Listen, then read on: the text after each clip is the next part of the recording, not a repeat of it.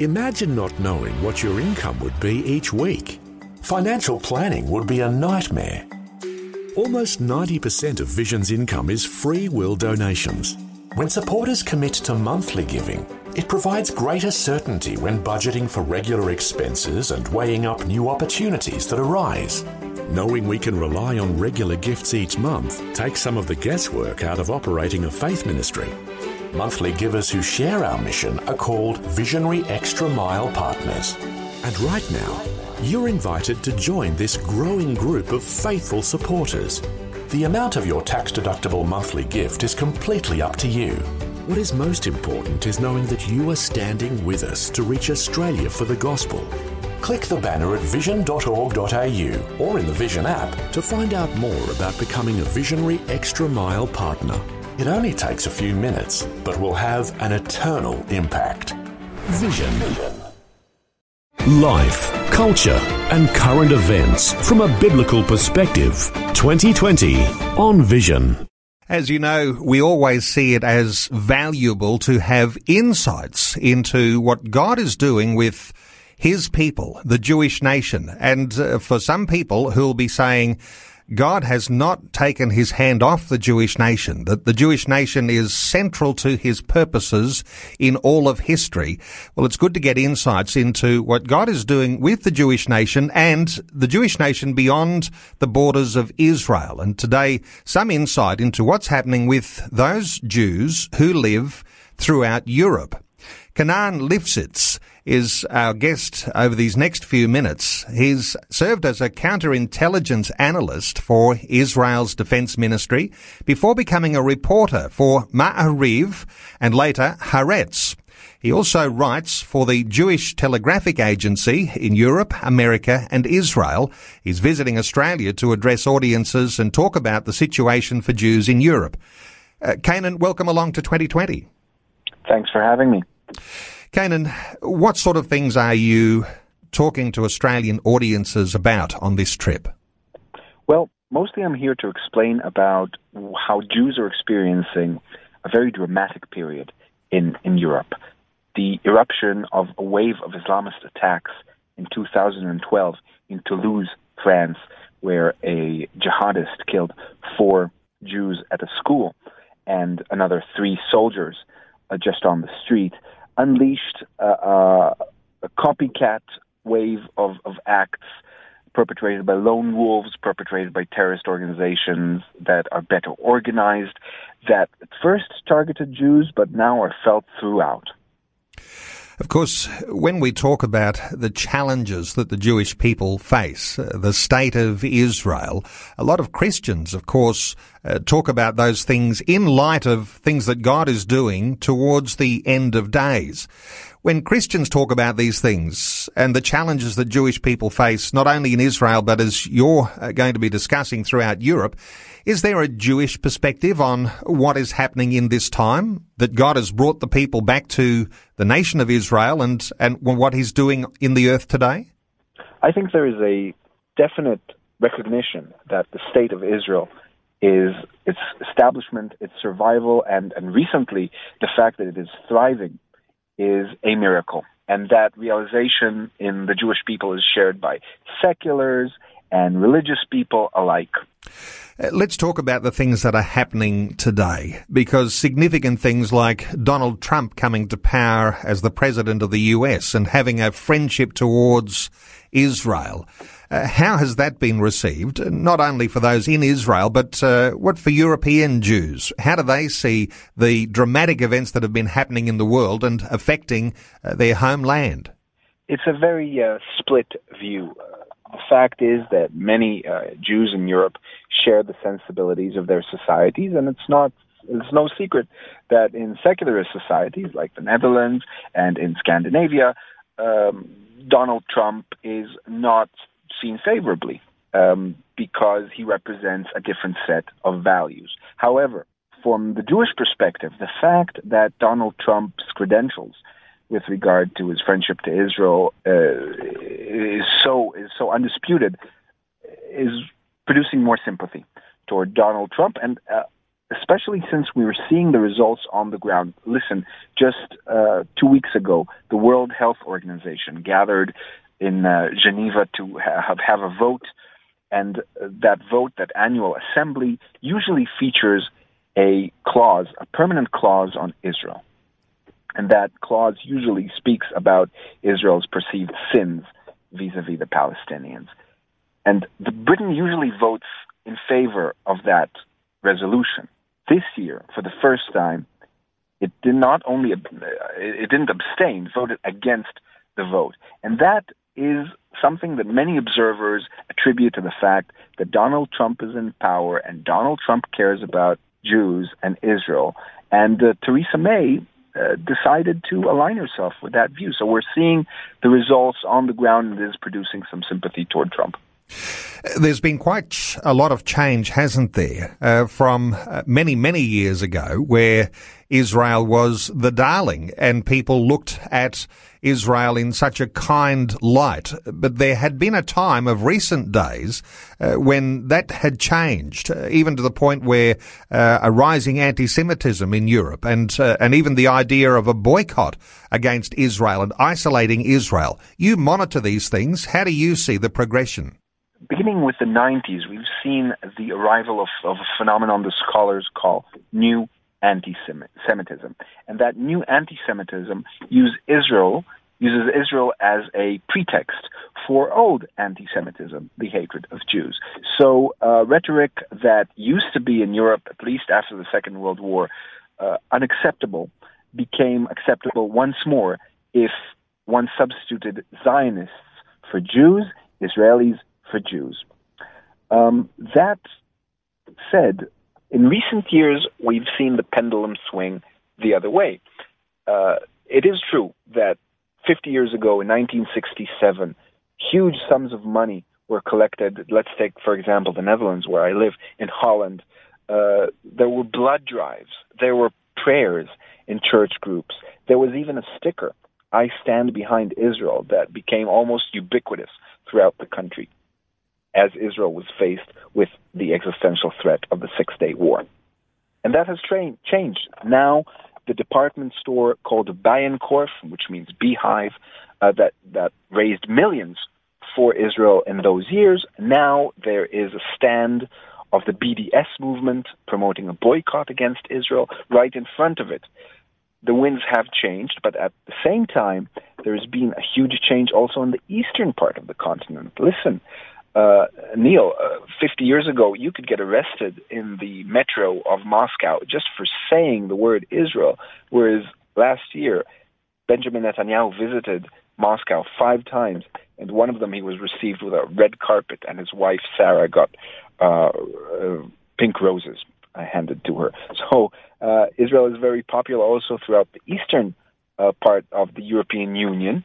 That applied also there. Israel was a pariah in the 1960s there. Now, in parallel to what is happening in the West, where when Israel turned from darling to divisive, there is also a pushback. And that pushback is visible, for example, in the fact that France in 2003 passed laws that make it illegal to promote a boycott of any state, but the thought behind it was Israel, because it's a form of discrimination. The judiciary in Spain, which used to be a leader in the effort to boycott and isolate Israel, the judiciary, starting 2 years ago, began to crack down on attempts to boycott Israel, and even a high court, a high tribunal, last year ruled that it's discriminatory and illegal. So I think in tandem with the election of Trump, it's part of the same movement that is causing Europe almost unbelievably to question its previous position. That is not to say that hatred of Israel is diminishing on the street level, but governments are closing in and moving in against this form of ancient hatred in a new mantle. We'll continue our conversation in just a few moments.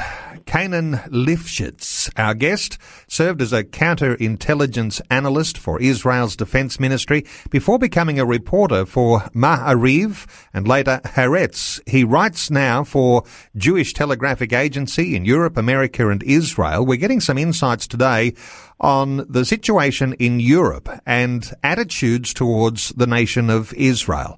We're back with more in just a short while. We're getting some insights today on the way that people in Europe are thinking about God's people in Israel. Special guest talking through some of these issues, letting us in on some insights.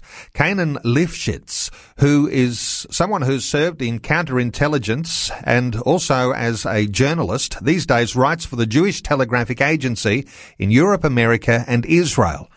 Canaan, in our first segment just a short while ago, you mentioned what is known as a new anti-Semitism. How is that working on the ground? What's it like for ordinary Jewish people throughout a number of those European countries? What is life like, and how is that new anti-Semitism rising? So new anti-Semitism is the name that has been given by scholars to a phenomenon where old hatred of Jews is presented or masqueraded as hatred of Israel, the substitution of the word Jews by the word Zionists, or Zios, as the term recently emerged in the UK. Now, in parallel to that, there's also been a substitution of the perpetrators of anti-Semitic crimes. It used to be the far right, with which we're familiar with, but in recent years, the Muslim extremists have taken the torch, so to speak, over. One case in particular that is now making a lot of headlines in France is the killing of Sarah Halimi. This is a 66-year-old Jewish lady who lived in an impoverished quarter of Paris, the 11th district. And on April 4th, one of her neighbors, a 27-year-old man, burglared into her apartment, tortured her for about an hour, and threw her out the window to her death, where she died in an interior yard of the building. And a recording of that struggle made by one of the neighbors showed that the man shouted Allahu Akbar, Arabic for Allah is the greatest, and then prayed after killing Sarah Halimi. Despite these evidence, he was placed in psychiatric evaluation, and it took 2 weeks for an indictment to be filed. The draft indictment, says that what he committed was voluntary manslaughter, and it does not mention the aggravated element of a hate crime, of anti-Semitic crime. And now the French Jewish community is fighting for justice for Sarah Halimi, claiming that both media and the authorities are sweeping this murder under the carpet. Now, this killing happened at the height of the presidential campaign in France. Emmanuel Macron, a centrist, was competing for votes against Marine Le Pen, the leader of the National Front party, who has an anti-Muslim agenda. And it was feared by the establishment, so allege the critics, that the murder of Sarah Halimi by a Muslim radical will be used as campaign fodder by Marine Le Pen. So there was perhaps an attempt to silence this affair. And this, I think, this case, Neil, illustrates the difficulty that European societies have. There is a desire to crack down on racist crimes, but this is very difficult at times, very politically sensitive. It's an incredible thing to think that some races may be reported differently when there is a crime committed against them. But that's what you're describing, is the way that a crime can be committed against a Jewish person and may not get the same sort of attention as it might if it were against another nationality. And that's a part of what's happening insofar as the rise of Islam. That obviously causes Jewish people throughout all of Europe to be a little bit more on edge too. Is that the case, Canaan? Absolutely. The threat of jihadist violence is making people feel on edge, but the lack of treatment, the lack of pushback by authorities and the media is making them feel isolated. And that feeling of isolation, of helplessness, is driving growing numbers of them to leave for Israel. Over the past 3 years, 25,000 French Jews have left France. Now, that may not seem so much out of a population of 500,000 French Jews, but you have to consider that these people, they come from the nucleus of the Jewish community. They are the ones that feel most a threat because they are the ones that go to shop in kosher shops, like the one that was attacked in January 2015. And they are the ones that send their children to Jewish schools, like the one that was attacked in 2012. They are the most affiliated, the most connected to synagogues and Jewish institutions. And when they leave, they are the axis around which the whole community is built. And there is a fear that their departure may spell either an end or a radical change to the nature of Jewish life in Europe. Canaan, what is it that affects the mood most? Is it the conflict between Israel and the Palestinians that the whole world seems to be focused on? If that's going positively one way, it can have its effects, it has its consequences. What's the major effect that causes the barometer to go up and down as to whether it's safe for Jews or whether it's not safe? What is it in your opinion? Well, Neil, there is definitely a correlation between events in the Middle East and actually I should say in Israel and its neighbors, because there are a lot of events in the Middle East that have nothing to do with Israel these days. There is a definite correlation between these events and the safety of Jews in Europe. In fact, in the year 2000, that was the year of the Second Intifada in Israel, the second uprising of Palestinians against Israel. Anti-Semitic incidents in France, which has the largest Jewish community in Europe, went from totaling a few dozen in the 1990s and 80s to hundreds, and sometimes even nearly 1,000 in the years that followed. At the same time, to describe this as merely an expression of anger against Israel would be inaccurate, because there's a lot of other factors, local factors, that go into this. There is hatred of police.